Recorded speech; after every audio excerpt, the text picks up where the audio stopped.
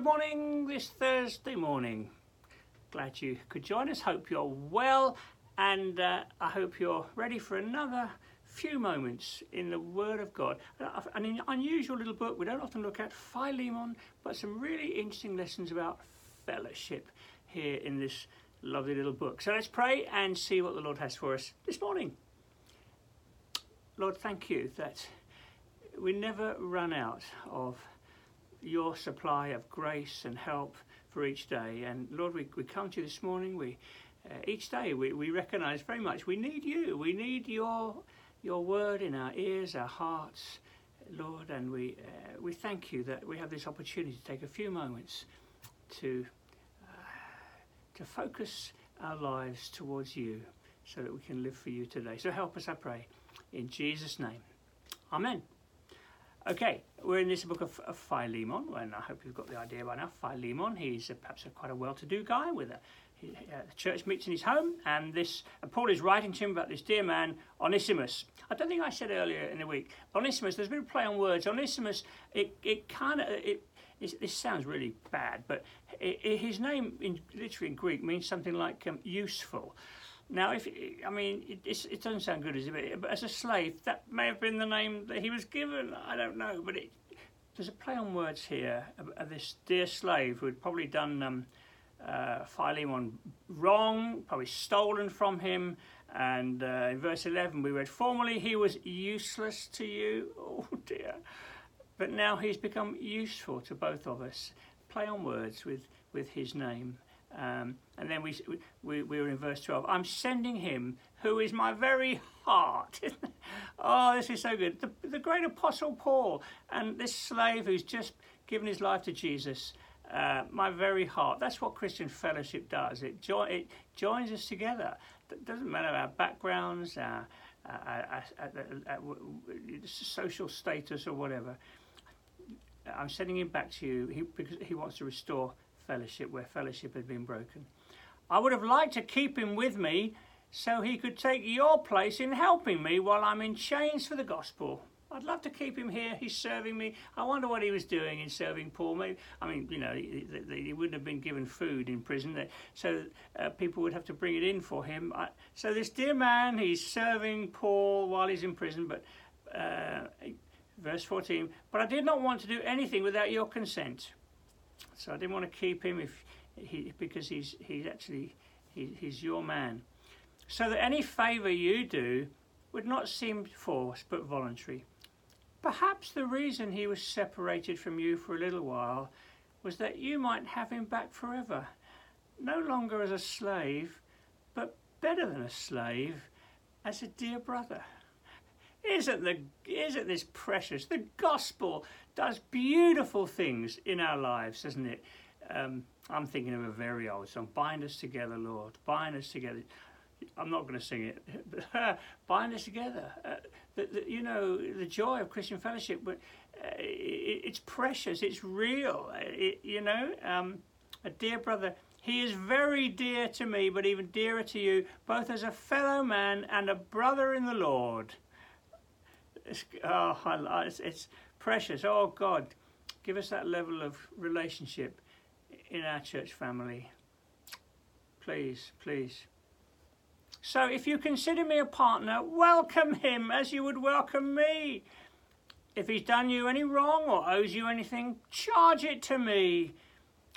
I, Paul, I'm writing this with my own hand." Sometimes he used a scribe to help him, and he's getting really personal now, and writing very personal. "I will pay it back." When you've been forgiven much, it's not difficult to become generous, because you've received from the generosity of the Lord, and so it should be a reflex of ours to be generous. "I will pay it back." And then he did a funny little line here. "Not to mention, you owe me your very self." Actually, I led you to the Lord, but that's by the by. It's precious, isn't it? "I will pay it back, not to mention that you owe me your very self. I do wish, brother, that I may have some benefit from you in the Lord." refresh my heart in Christ. This is, as I say, the heart of fellowship. Paul has stayed in his home. In very practical ways, Philemon had refreshed Paul on his journeys, on his travels. And we may not have the same opportunity to our days are different. But when Paul went from place to place, he was reliant on people opening their homes. And Philemon obviously did that for Paul. We need to look for it in what's the equivalent in our context. What's the equivalent for us? It's reaching out to one another, looking for opportunities, how we can open our lives to one another, how we can encourage, support one another, those who are going through difficult times. Can I cook a meal for you?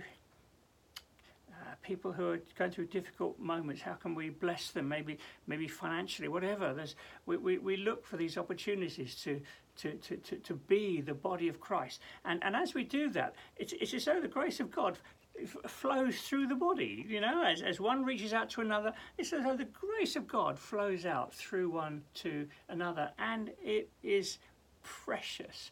And that's why we want to look for opportunities to extend fellowship to one another, because it makes the church grow. It's not just a nice thing to do. This is the dynamic of growth in the body of Christ as the body begins to work and we reach out to one another, and the grace of God flows through our words of encouragement, our actions of kindness and generosity, our opening of our homes. The grace of God flows through those things, and the church comes more and more alive. And as we're coming out of COVID, Lord, may that be true of us. May the body of Christ really become more active and stronger than ever as we reach out to one another, as we look for opportunities for expressing fellowship. This going together, our love for one another, our care for one another, our concern for one another, in a way that will really glorify the Lord Jesus. And I want to pray for us today as we go about our days, that we're looking for those little opportunities. Lord, would you show me how can I reach out the hand of fellowship? How can I? Maybe no one apart from you will ever know that what I've done. And that's in one sense even more beautiful. Hidden acts of grace and kindness in the body of Christ is absolutely beautiful. And Lord, we want that for ourselves. By nature, we can be pretty selfish. But Lord, thank you that we've come to a place of fellowshipping with you. That's our lives now. We do we do life with you. We fellowship with you. We have the fellowship of the Holy Spirit as we go through today. And I pray, Lord, that you'll speak to us, you'll show us, you'll give us a nudge where we can be involved in this wonderful process of koinonia, and that through little acts and words, the grace of God, the beautiful grace of God will flow more strongly around your body, the church, your family. So Lord, I pray, go with us. Give us eyes to see what you see. Give it and nudge us, Lord, where we can reach out and be a blessing to others. So Lord, we commit our day to you. Go with us. Use us for your glory, I pray. In Jesus' name. Amen. Hey, this is a first. I finished slightly early. Tomorrow we're going to be finishing on Philemon, and I'll be sharing where we're going next. So if you want to know where we're going next, join us tomorrow morning and I'll tell you. Meanwhile, have a great day, and God bless. Bye now.